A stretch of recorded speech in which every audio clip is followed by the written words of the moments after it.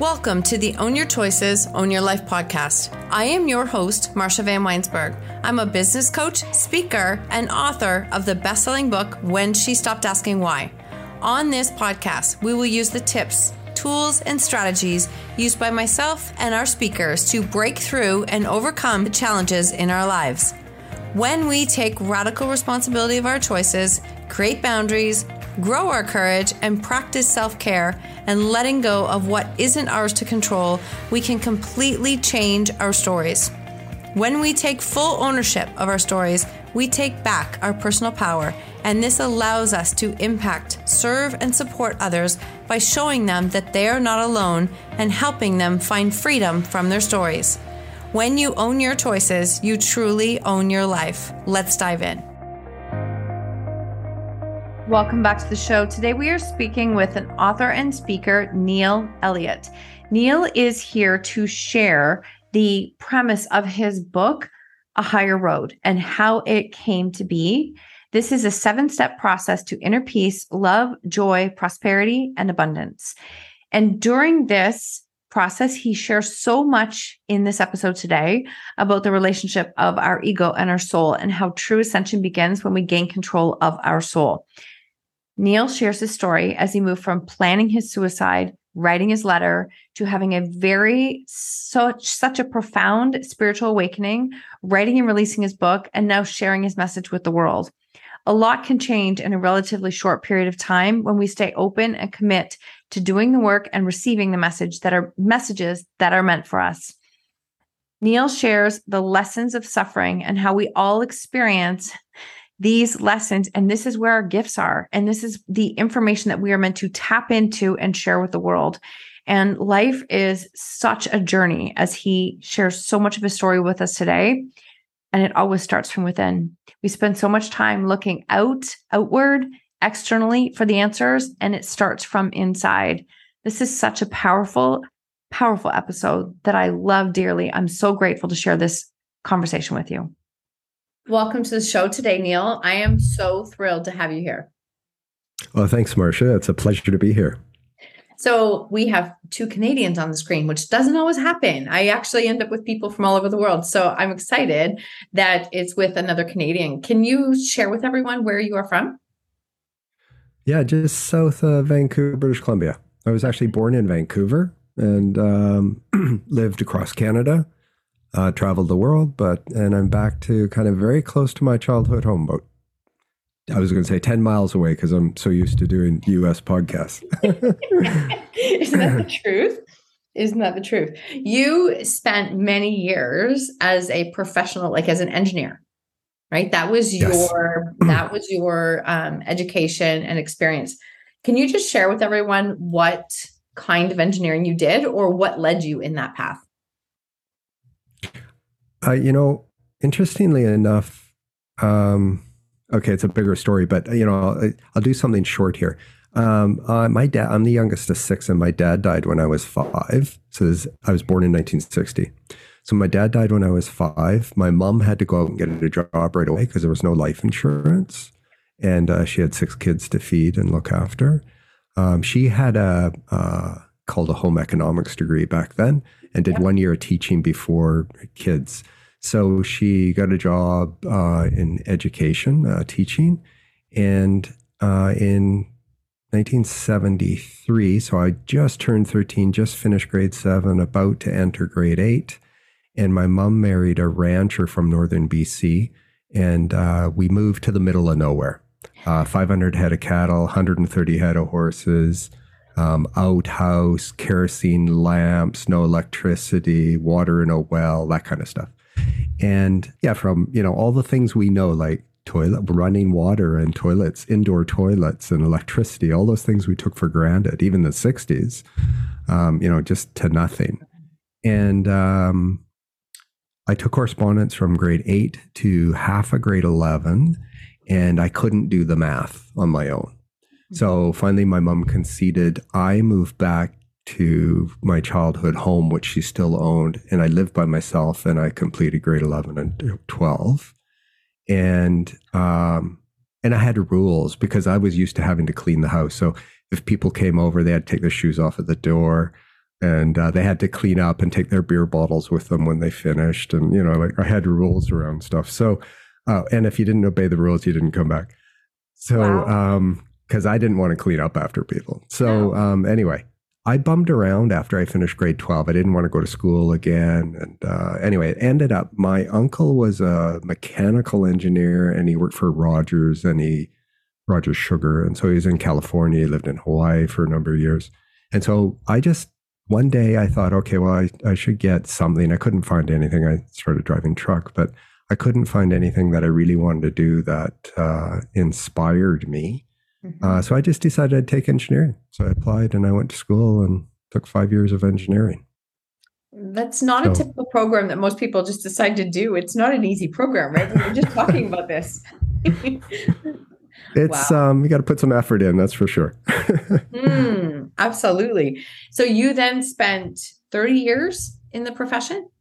Over 30 years, Over yes. 30. Yeah.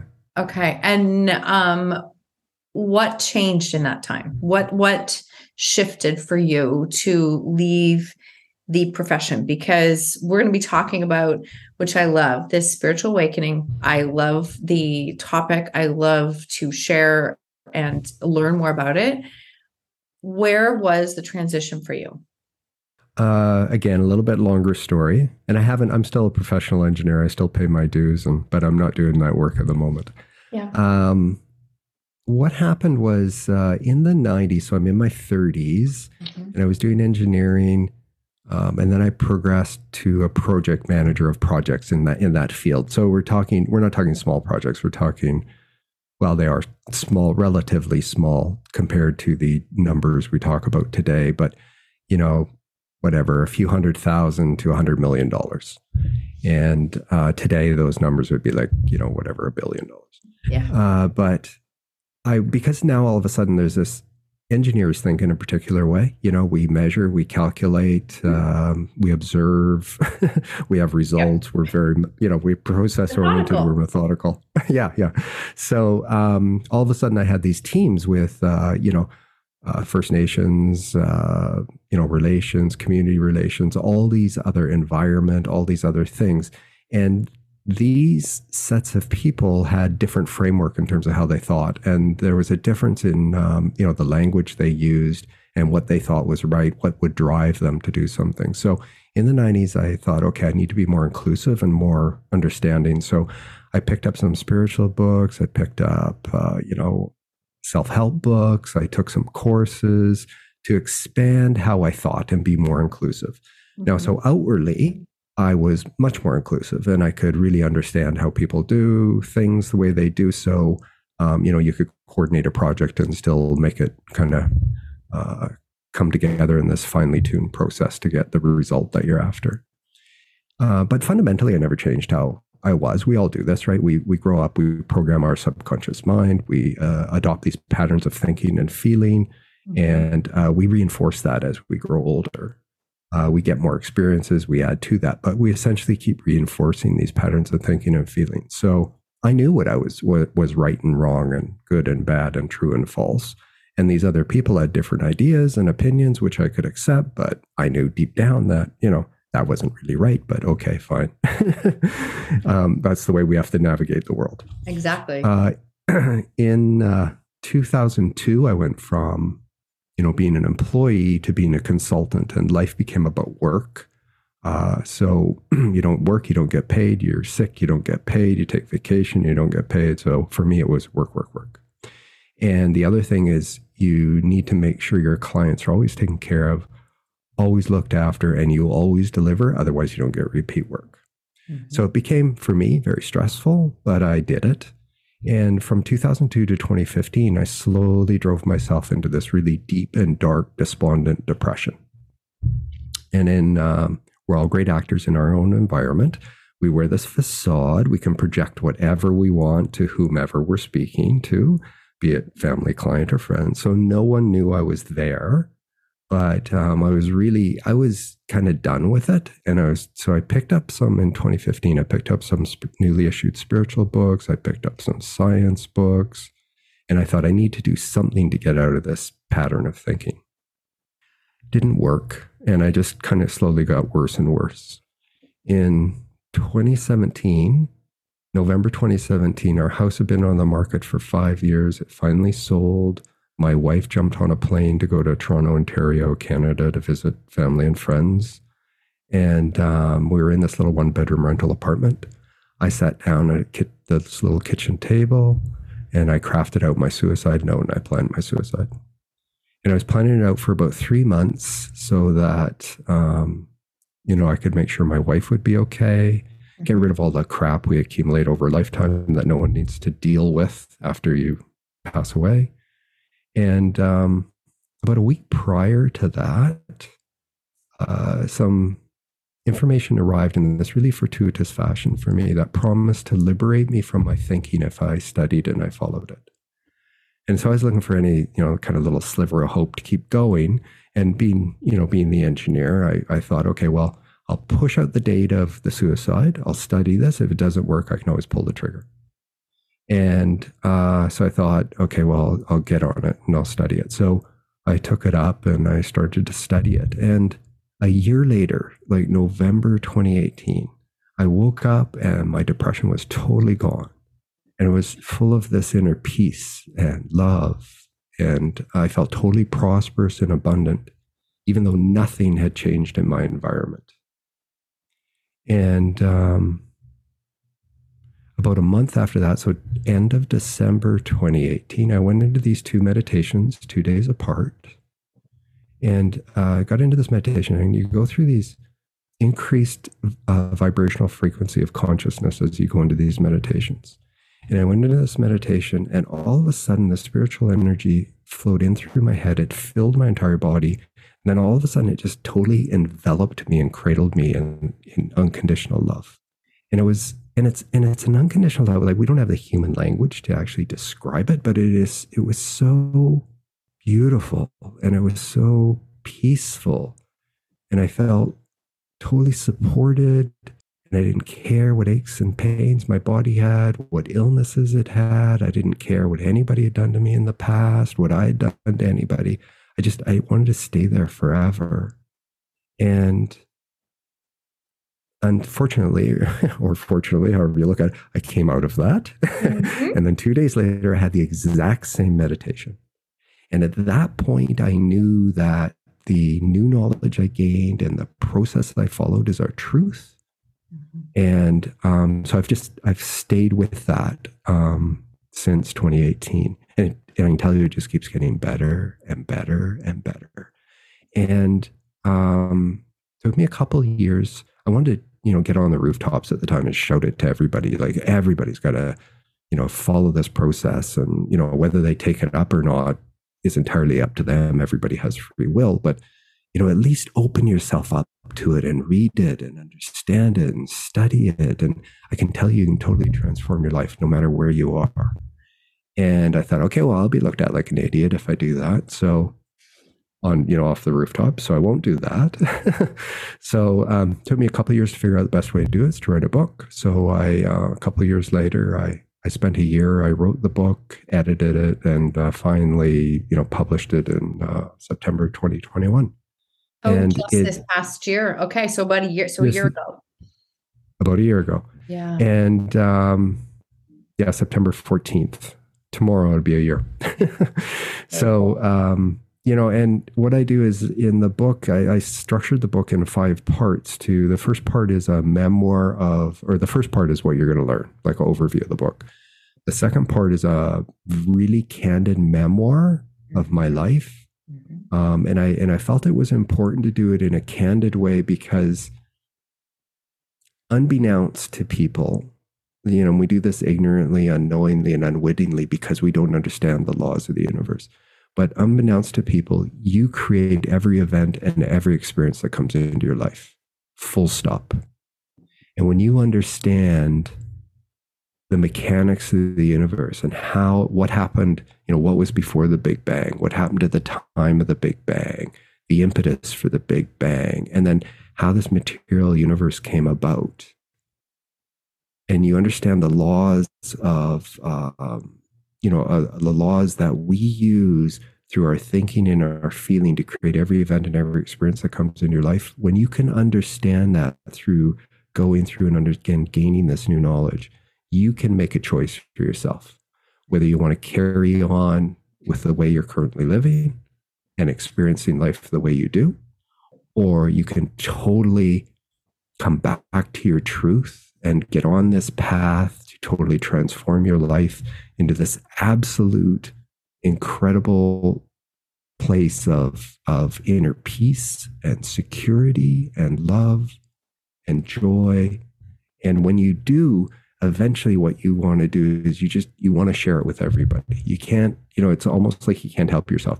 You don't wrestle people to the ground and push your beliefs onto them. But if somebody's open and willing and wants to understand, then you share. And if they don't, then you hold your peace. It's not your purview to put your beliefs onto anybody else. They have to come to this whenever they are ready and whatever path they decide to take. Yes. And when the student is ready, the teacher appears, right? Like, it's very much that you can't force that on someone else. But I do deep down believe that when you are in a space of having found a solution that works for you, having found a way through a difficult time, that there comes a point where those lessons they're no longer for you. Actually, they're actually for you to do something with them. And to me, that's essentially what you did. And I mean, thank you first off for sharing everything that you did in such a beautiful, candid way. And as if somebody is listening right now, which I know that they are, but if somebody is listening right now and they hear you share how in 2017, you go from a space of writing a suicide note, feeling like we're in this space of this is the direction that you're going and you've just decided to, less than 4 years later, you've actually written a book, you're sharing all of those pieces, and they might be here. And you're saying that, like, we are creating our life, we're creating these experiences. So I know for sure that's going to trigger somebody, right? Like, because sometimes we sit in that space of life is happening to me. Like, this is just all happening to me and it's not fair. So I have to believe you made that leap in thinking. And I would love to know if that hits for you. Was it the meditation process? What was some of the things that helped you to shift to recognize that, wait, this is actually happening for me? So first, let me say that, I got to this point that no matter what I did, no matter how much money I made, no matter how much money I spent, and my wife and I go on vacations. She's originally from Germany. We go on vacations. We'd visit family and friends in Europe. We travel Europe, and I love European architecture and the museums. And when we were on those vacations, I loved driving in Germany. Mm-hmm. Like the Autobahn with no speed limit is just, fantastic. Anyway, side story. I love those things. But, when I got back here, then life hit. And I was just, I was done with it. I just thought, why would I want to spend another minute, let alone 5, 10, 20, 30 years in this misery? Because life had no meaning to me in terms of other than just being miserable. Mm-hmm. And so I just wanted to, kind of be done with it. And that's when I sat down to craft that suicide note and plan out my suicide. So now to get back to your other question. So, so what happens is that, at the time of conception, the little I mind is created and the soul infuses its past life history and lessons into this process. And we're here on this, you will come to understand if you follow these 7 steps, you complete all these 7 steps, you will come to understand the evolution of a soul. We come here many times in varying genders, varying places of origin, varying cultures, sometimes religious, sometimes not religious at all, different colors of skin, different places of origin. And we come here to learn specific lessons that our soul wants to learn in this evolutionary process to come back to its truth. And its truth is unconditional love. And when you understand these processes and then how to actually, and I'll talk a little bit about this for a moment, but when you learn that, your goal is to remove these bondages of the ego that you have actually placed on the ego to be able to, to remove the bondages of the ego that you have bound down your soul, and to allow your soul to gain mastery of your life again and express itself, then you become this embodiment of unconditional love.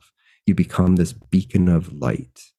And this is when you get to the point when, you're wanting to share the things that you have learned to help other people to wake up so that they can get on this path, whatever path they take, but they can get on this path.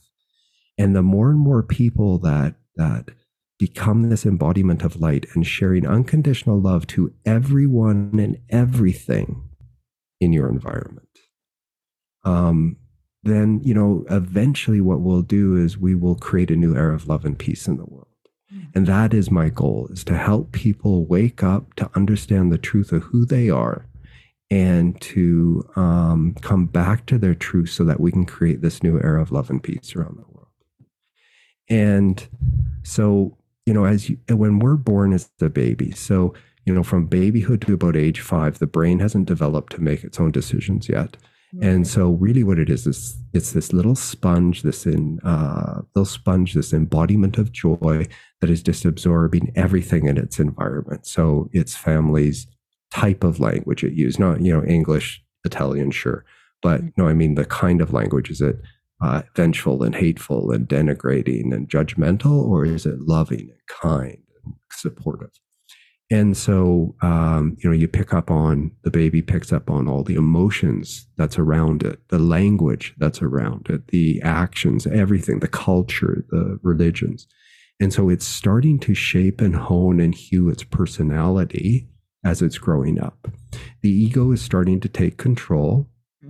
And at age 5, the child can start to discern and make decisions for itself.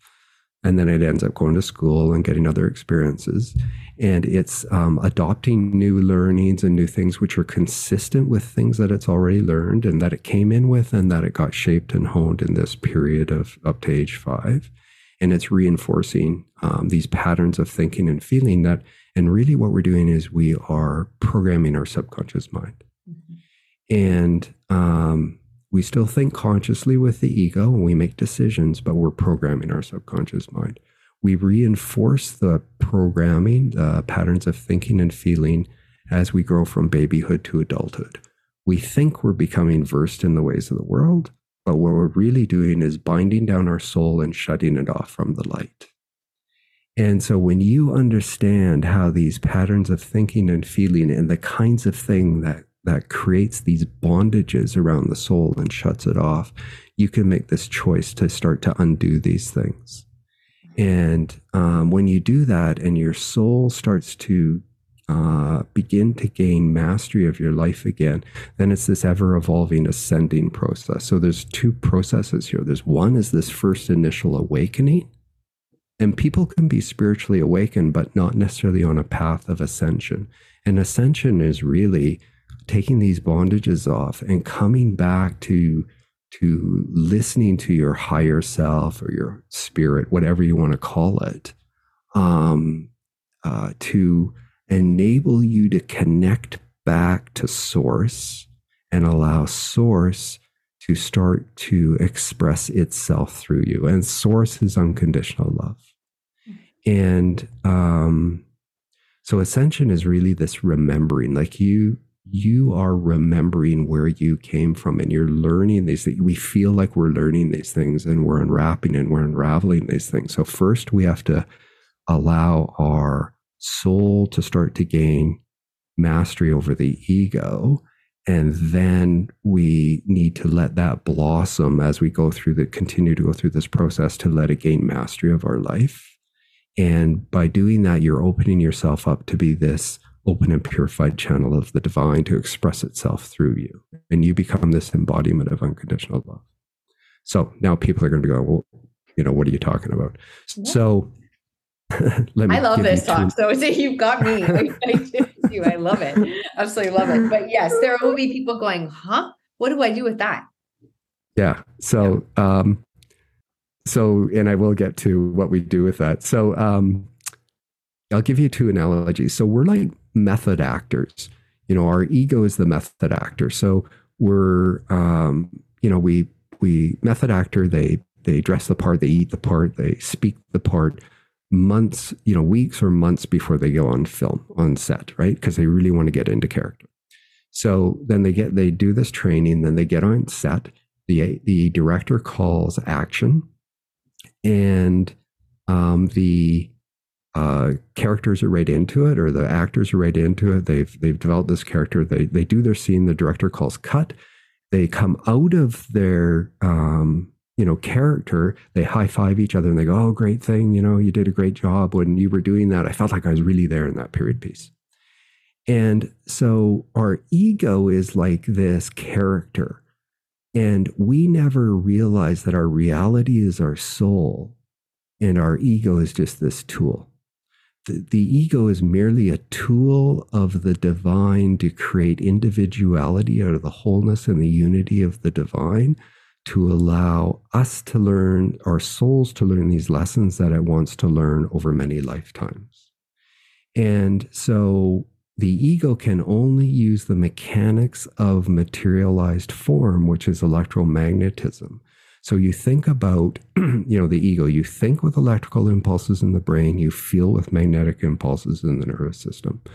Your thinking is an electrical movement, a consciousness plan, and your feeling, be it a loving feeling or a hateful, vengeful feeling, is a force of magnetism that creates an electromagnetic force over this consciousness plan to create this blueprint that will eventually, as you reinforce that magnetism with a feeling of repeated thinking and feeling over, a number of months or a number of years or 50 years, you will eventually magnetize this like event or like experience into your experience.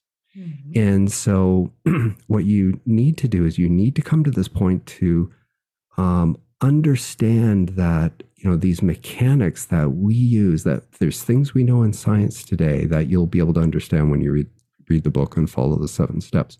But there's things we know in science today that will bridge this gap between spirituality and science. And when you take this process and you bridge this gap, you're going to understand how we use these tools, how our ego uses these tools to bring us these lessons to wake us up, to experience the things that we want to experience, to eventually wake us up. And for a lot of people, it's typically, it's only through lessons of suffering will the journeying soul gain self-knowledge to retain individuality after discarding the ego. When you go through a lifetime and you've finally undone all of these bondages of the ego, and you're this pure, open and purified channel and this expression of the divine, unconditional love, when your body dies in that lifetime and returns to dust, the soul steps into the light and it will not need to be reincarnated again. And this is coming back to your truth. Okay, wow. I'm like completely blown away right now. And I am loving what I'm hearing, and it's hitting because when we talk about lessons of suffering, and that is a big thing that hits for me in the sense that that's where we can get stuck in this, like this victim mentality that this isn't fair.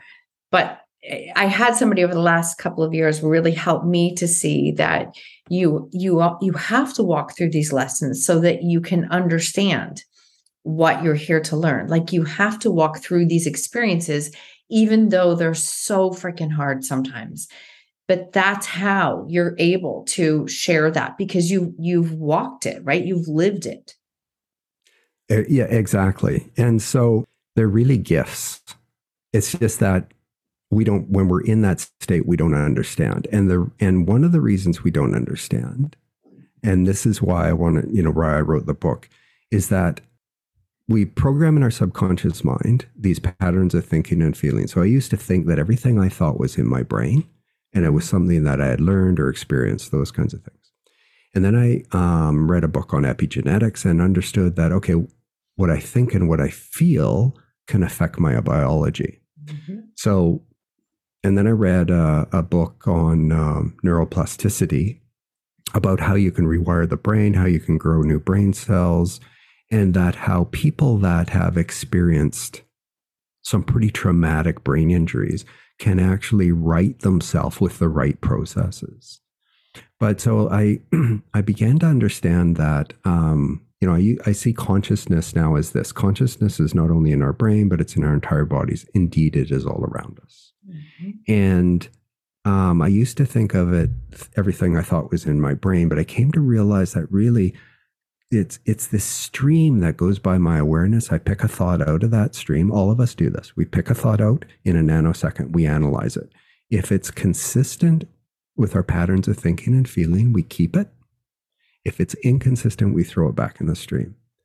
And that consistency of patterns and things might be, I might be, kind of an angry, vengeful, hateful, denigrating person. So I pick a thought out. Oh, it's consistent with that. I keep it. If it's a loving, kind thought, I go, oh, no, that's not the way I think. And boom, back it goes in the stream, or vice versa. Mm-hmm. And so then I began to understand that, oh, wait a minute, through another book I read, was everything that I think as right or wrong, good or bad, true or false, is really just a belief. And so if it's really just a belief, that means that if I'm doing things with my thinking and feeling that are creating these events and experiences that rebound in my life that I don't like, that means if I have the tools, if I understand the process and I have the tools to break up these patterns of thinking and feeling that I've embedded in my subconscious and unconscious mind, then I can change my beliefs.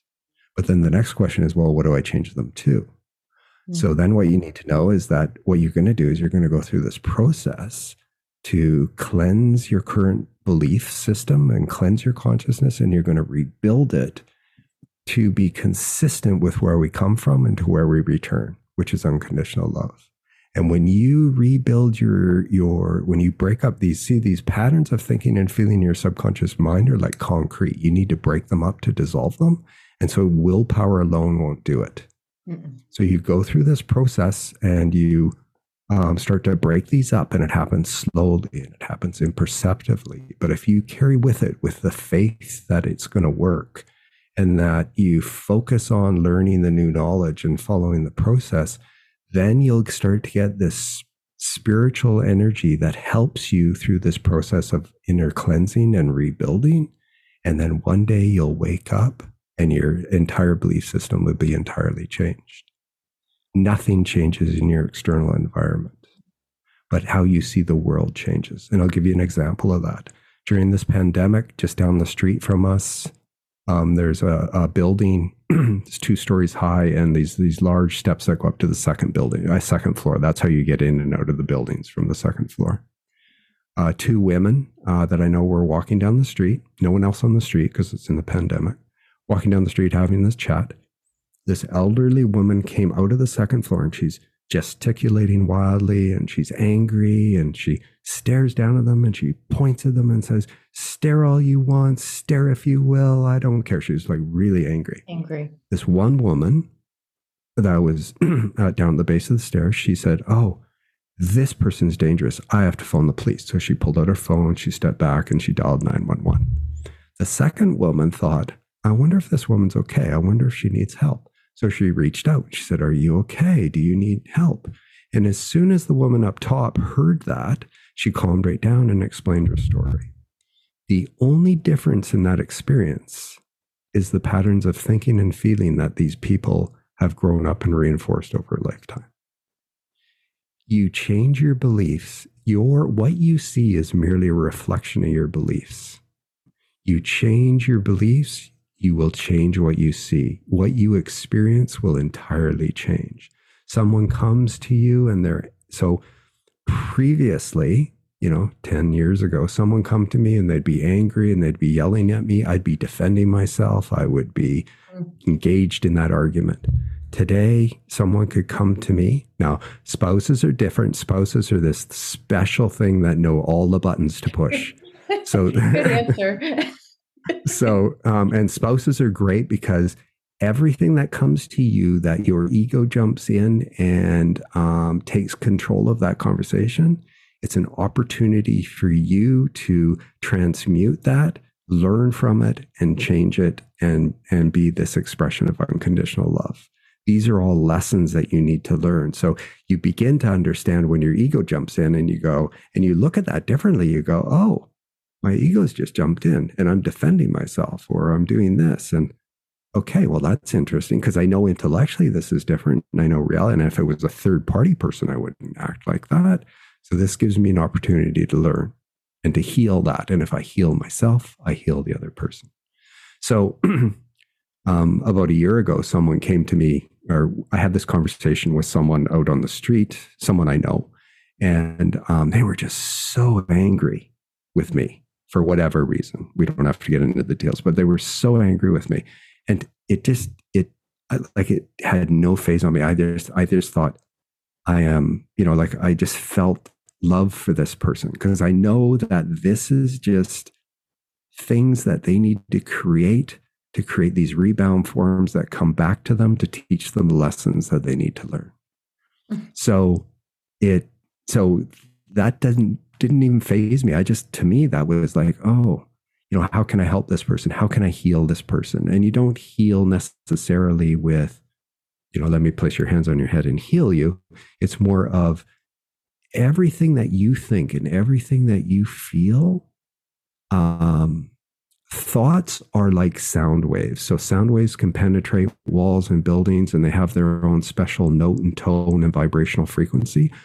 Your thinking is the same thing. Telepathically, it penetrates walls, it penetrates other people, it enters other people's minds, it enters into your feelings enter into their heart, and you will imperceptibly and unknowingly to them start to help them heal and wake up. So the more you become this embodiment of unconditional love, this light spreads through your thinking and feeling, and also in the words and the actions you take. You get all of this into alignment. You're on this path to come back to be this open and purified channel of unconditional love. This is absolutely beautiful. Seriously, thank you for I could go on and on and on, by the way. No, you're amazing. Honestly, I am just sitting here listening, and I'm like, right, Marsha, it's an interview. You have to still pay attention, because I was just like soaking it in. It's so good. There's so many different things that you've said that have really hit for me, in the sense that, we know when we cross somebody who is angry, is in this, like we can sense that energy, we can feel it. And there comes a time, as you start to do and really dive into this work, that your reaction to them changes. Like the same as you, even 6-7 years ago, I definitely could feel that I would react to somebody in a very different way than I do now. And through a lot of support counseling, like my own growth journey, one of the things that a counselor said to me that has always stuck with me is that you have the opportunity to throw gas or sand on every single argument that you're invited to, right? You have an opportunity.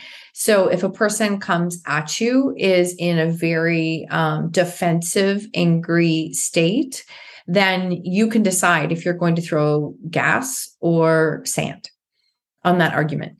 And if you choose to always throw gas, you will understand eventually that you're only hurting yourself. You're not changing that person. You're not changing the scenario. When you learn how to throw sand, when you learn how to master your own reaction and emotions, you will recognize that you're saving yourself. And when you're doing that, that is allowing you to carry this forward. Because when you're carrying something, that anger, that resentment, we all know, right? If anybody's listening, if you can think back to something that made you angry this morning or yesterday or 5 days ago, and you could still fume about it, you're carrying those emotions, and that's affecting you, and it's blocking you from doing the work that you're meant to do, living the life you're meant to live. So even when I say the words mastering emotions, I'm finishing my NLP masters right now, and I'm loving this experience. It's been very good for me. The kind of work I actually didn't know I needed. It came into my life at the right time. And because, again, as I shared before, a little bit background of always being a science and math major, it was interesting. It's like, I don't need more strategy. I need to learn how to allow, how to receive, how to not fight the patterns of everything that's there. But that's what's hitting for me as you're saying this, is like recognizing, like, how can we be our best version of ourselves? Because just like we can feel someone else's energy coming into our space that is full of anger, resentment, all of those things, we can be that effect on someone else too, good or bad. And so when we're in this space of really allowing and recognizing that, how we continue to show up, we can have an impact without trying to have an impact. Exactly. Mm-hmm. Exactly. Yeah. And I'd like to be clear for the listeners that, wherever you are, is the right place for you. So don't compare yourself with other people. Yep. Everybody's here on their own individual journey. However, know that if you are always trying to use your willpower, you can use your willpower. Like positive thinking came out in the 90s, my memory. And, there's a lot of people that took that up. The difficulty is if you're just always trying to do that with your willpower to have this positive thinking, but you never break up and dissolve these patterns of thinking and feeling that you've embedded in your subconscious mind, which is an ego-controlled mechanism, your ego will always win. And so imagine now that, this body is like a self-driving car. So you're born with this body, you're renting this body or leasing this body for a lifetime. You live in this duality. Your soul is your reality. Your ego is this tool. And as you grow from babyhood to adulthood, what you're doing is you are programming this self-driving car with these patterns of thinking and feeling. Your ego's in the driver's seat. Your soul's bound down in the passenger seat because you've wrapped it all up and tied it up. And your ego's in control. Now, you're driving down the road and the car is going to go left because it's, you've programmed it to go left because you're taking the best route. Your ego still can make a conscious choice of, no, I'm going to go straight or I'm going to go right.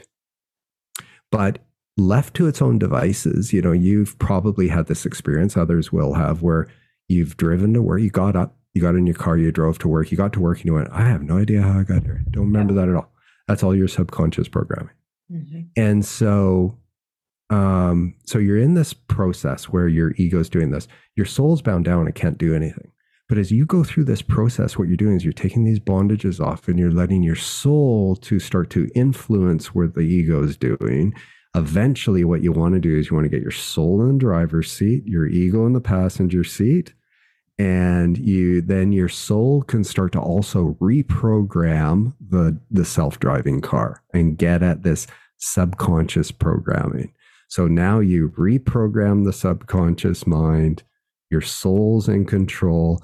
But as you're going through this process, your ego will still jump in and still take control when your soul is kind of like, and you're going through this process of reprogramming, your soul is kind of like having a good time, maybe not consciously thinking in the moment. And somebody comes in and says something, road rage driver, and your ego has control all of a sudden. And now you're in this battle. But as you go through this process, then you finally, your soul wakes up and goes, oh, wait a minute, that's my ego doing that. I need to be different in this moment. And that takes some mastery to do that, especially with spouses. Spouses are so good. They are such a great opportunity for you to learn all of the things that you still need to learn. I call them great mirrors, right? They are like the best mirrors. There are times I say things and I'm like, ooh, that's not my best self. That is actually not my best self right now. Or vice versa. And vice versa. My husband will say something. He's like, and he'll look at me and I'm like, do you want to start that sentence again? Because that's not going to work. Like, that's not the way that it works. And he's like, yeah, nope, I got it. But that's been years, right? That takes years of work. and a sense of humor. I swear we need a sense of humor when we're doing this work. Yeah. Oh yeah. You need, yeah. You know, so we come from unconditional love, and we come from, you know, peace and safety and security and humor and laughter and fun. And this is what you're meant to do while you're here. Wow.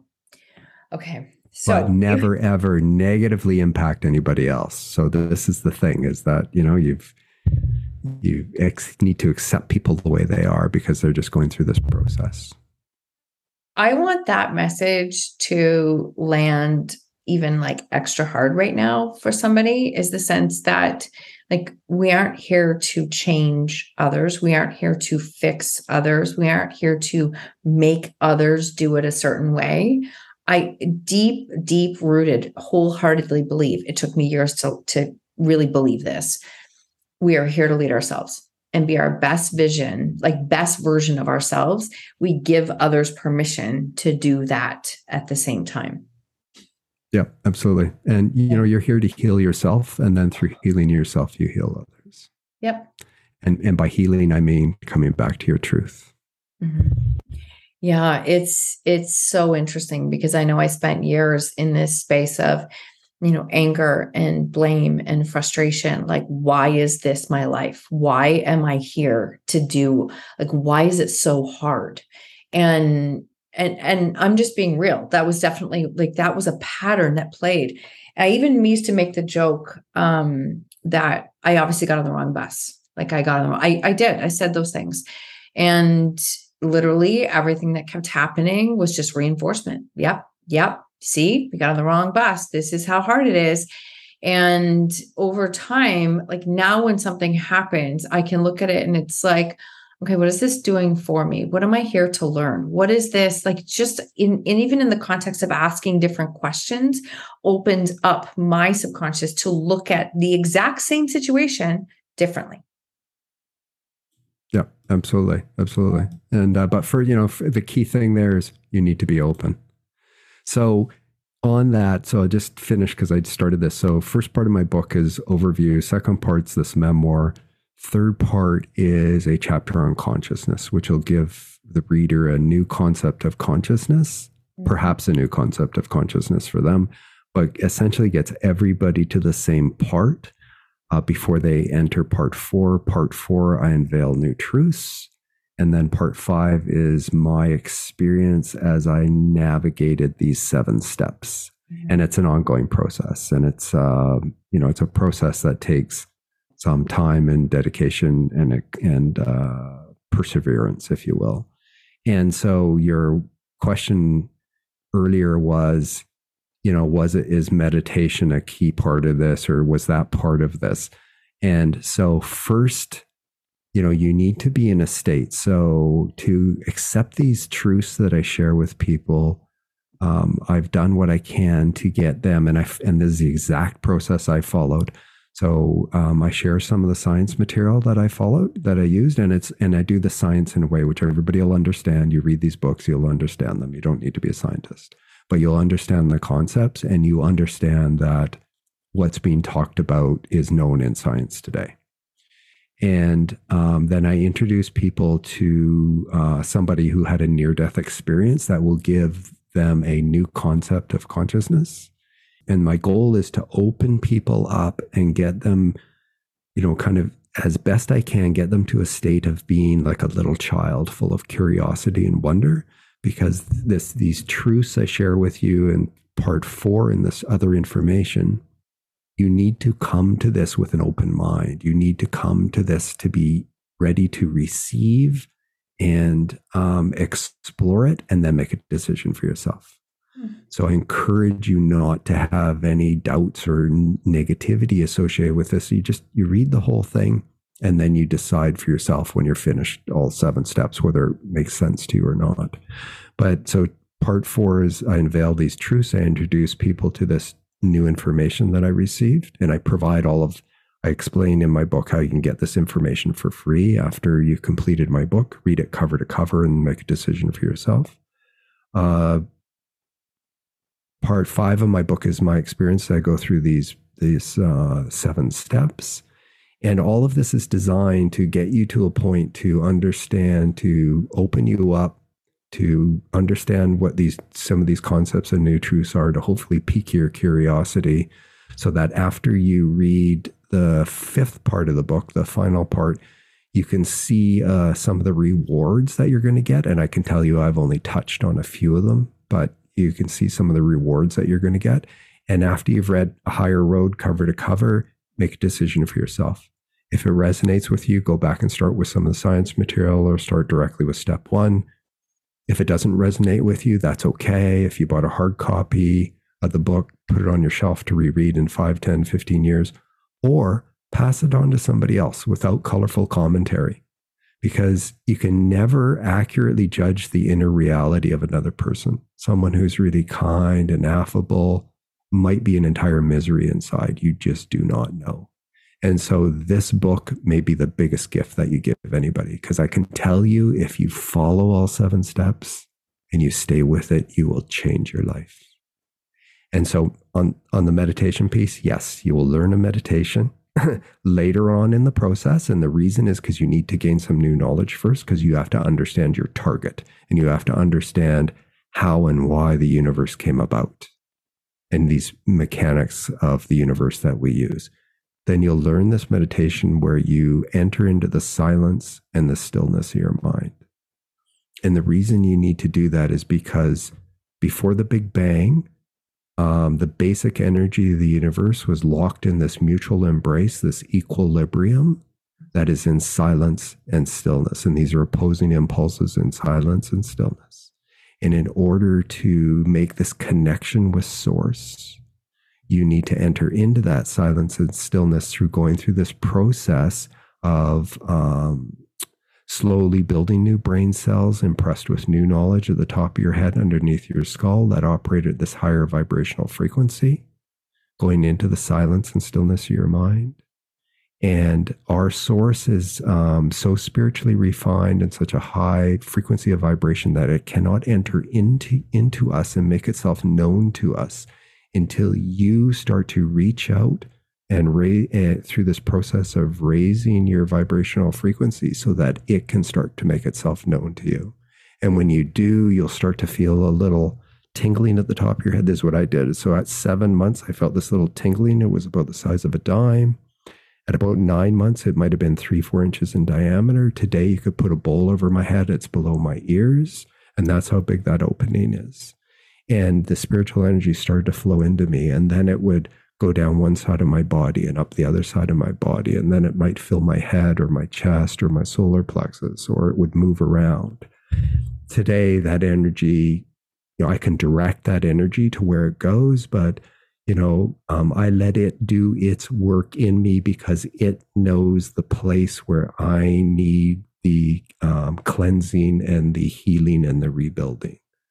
And you don't need to work to heal your body or make your lives better. What you need to do is heal your beliefs. When you heal your beliefs, then everything starts to come back into alignment in your body, and your health will return, and all of those things. Your all these illnesses and negativity that you have, they'll dissolve like a mist in the sun. And you just have to go through you need to understand this stuff and then go through the process. And I can tell you, your life will entirely change. It becomes magical, and nothing that's going on in the world will bother you anymore, because it's all designed to do this. Wow. Your book is called A Higher Road. For somebody I'll make sure everything is in the show notes, but A Higher Road. So so the title is A Higher Road. Mm-hmm. Subtitle is Cleanse Your Consciousness to Transcend the Ego and Ascend Spiritually, a 7-step process to inner peace, joy, love, abundance, and prosperity. Mm-hmm. By D. Neil Elliott. And, it's available wherever books are sold. It's in print, it's in ebook form, Kindle, Apple, Nook, Kobo. It's available around the world, and you can learn more at ahigherroad.com. Beautiful. Thank you for that. I'll make sure everything is in the show notes. I have to ask you, if you look at where you are today, can the 2017 version of you imagine you at this point and where you are today? Yeah. No, Like not even fathomable, right? no, no, not even. Nowhere near. And I think that that's important. I'm not trying. I want people to see like you can create something that you can't even fathom today because you're trying to apply your thinking as of today to think where can it be. But I just wanted I wanted to ask you that question is like, can you imagine that in 4 years, like 5 years, like look at where you are in comparison? Yeah. No, it's indescribable. Well, I can describe it because I've been through it, but it was unfathomable back then. And I can tell you that the human imagination can only project what it's known, from experience and in the past. So you continue to project your past into the future to, come and burden and wound you. And if you want to undo that and you want to change that, you need to change your beliefs. And if you want to change your beliefs, you need this process to break up and dissolve these patterns of thinking and feeling in the subconscious and unconscious mind. And you need to change them into this set of beliefs and understanding, which is consistent with where we come from and to where we return. And when you do that, I can tell you, your life changes. Mm-hmm. See the world entirely differently. And I mean, yeah.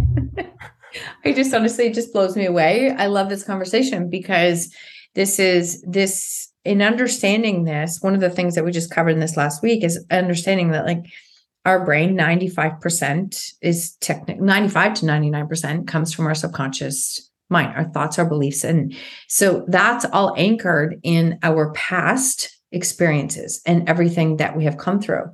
And so we're drastically trying to create change in our life. And how many times are we stuck in the loop of more strategy? I need to apply this to it. It's like, oh, I don't have the right vision board. I don't have whatever these things are, but without making those changes in those limiting beliefs and doing the work consistently, because at 52 here, I've had a whole life to build those limiting beliefs. They didn't just come. Like I've built them my whole life.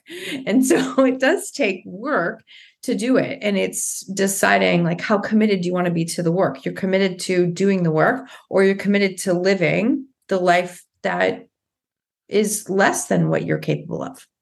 Yes, I would agree with all that you've said. If you're currently happy with your life, and great, whatever misery you're creating for yourself, if that's the way you want to live, it's a choice. It's not right or wrong. It's not good or bad. It's just a choice. But when you understand these things and you understand the tools, and then you get the tools in the process. So there's two things I'll say is one is back in 1995, so 35, I thought I would like to take an MBA and I'd do it part-time. And so that means you work all day and then you go to school at night.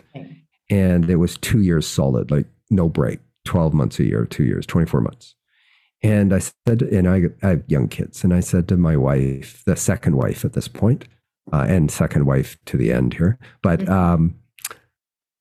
I said to her, I don't know whether I can do this, like go to school, go to work all day and then do this. And, I don't have time for the kids. I don't have time to do all the stuff around here. And she goes, well, she said, how long is it? And I said, 2 years. And she said, well, okay, so 2 years from now, you can look back and say you did it or you didn't do it. What do you want to do?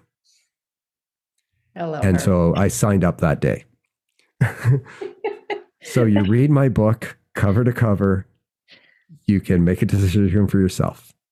If it takes a year, it takes 2 years. You can, 1 or 2 years from now, you can say, I did it, or you can look back and say, I wish I did it.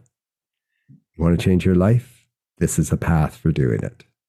And then the other thing is I share in my book in 2011, I did something every day for a year when you spoke vision board. So I had a picture on my vision board at the time of this hardtop convertible Lexus. It was a $60,000 car. And I thought, oh, one day I'll buy this. Mm-hmm. And so I put it up on the vision board thinking, okay, well, I'll put it up there because my wife is always telling me to do a vision board and, be able to create these things. And so I did a vision board, and then I did something every day for a year, and I described that. And unbeknownst to me, there's a lottery that since a child, I played in. It's a Pacific National Exhibition lottery to win a house, and they typically had 12 cars. I never paid attention to the cars because I always had nice cars. And I wanted to win the house. So I always bought tickets every year, online, buy a ticket, and then the hat happens in September, the draw. And forgot all about it, bought a ticket, forgot all about it. And a year later, I got a phone call from the PNE.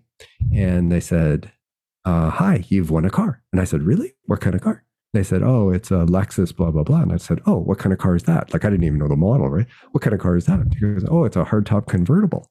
It was the exact car, exact color.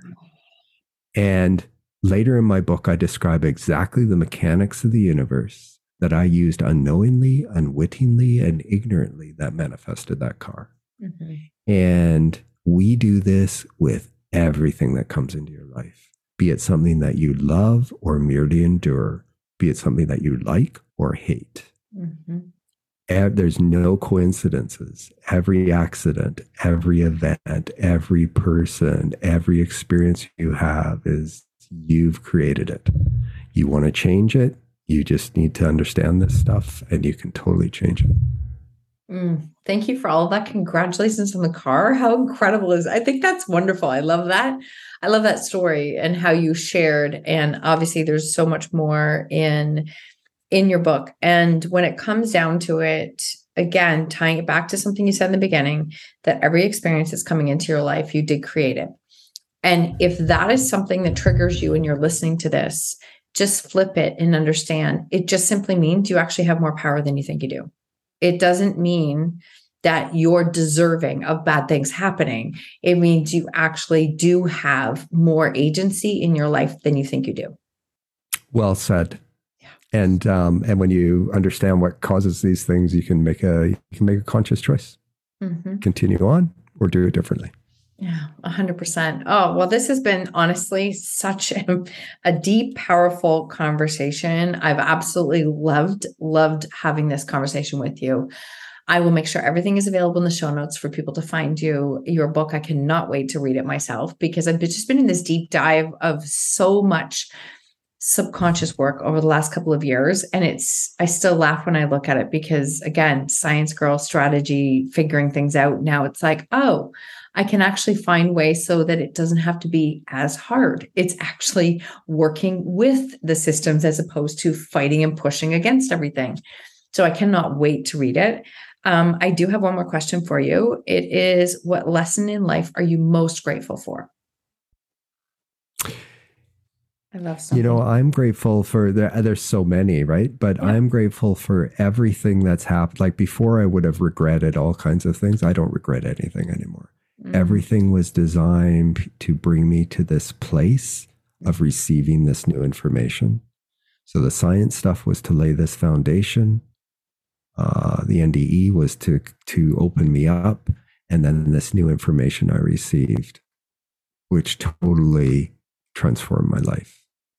And I regret nothing because this was all designed for this to happen when it happened, at the time it happened. Because right now the world is under this new dispensation of energy to create this new era of love and peace.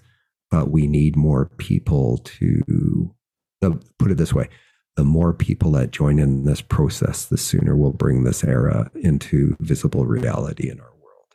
And I can tell you that it will be beyond anything you can imagine.